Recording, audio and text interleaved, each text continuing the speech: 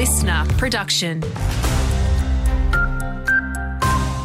Hey, it's Courtney Thomas with a local news update. The state government missed its opportunity to use the Wellcamp quarantine facility as a juvenile detention centre. That's according to a former Queensland Police Superintendent.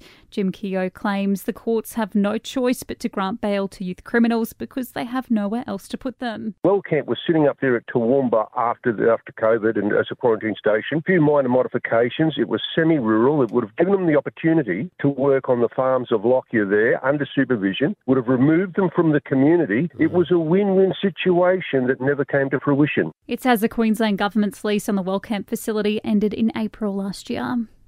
A 21-year-old woman from New South Wales has died following a Western Downs crash.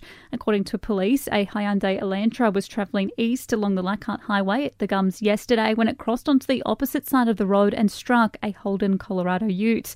The driver of the Hyundai died at the scene, while 3 people in the ute were taken to hospital stable. Any witnesses or those with relevant dashcam footage are urged to contact police. The state's peak body for doctors says students who study medicine are more likely to practice in the Darling Downs Maranoa once they become qualified.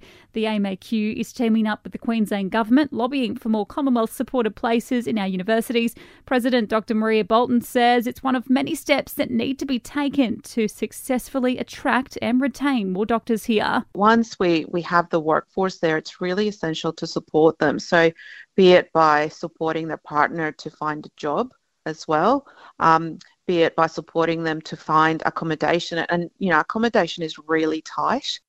And finally, the Australian Defence Force will lease 5 light helicopters from the UK over 5 years. The H135 Juno helicopters will be based out of the Oakey Army Aviation Centre and support essential training requirements for Army air crews.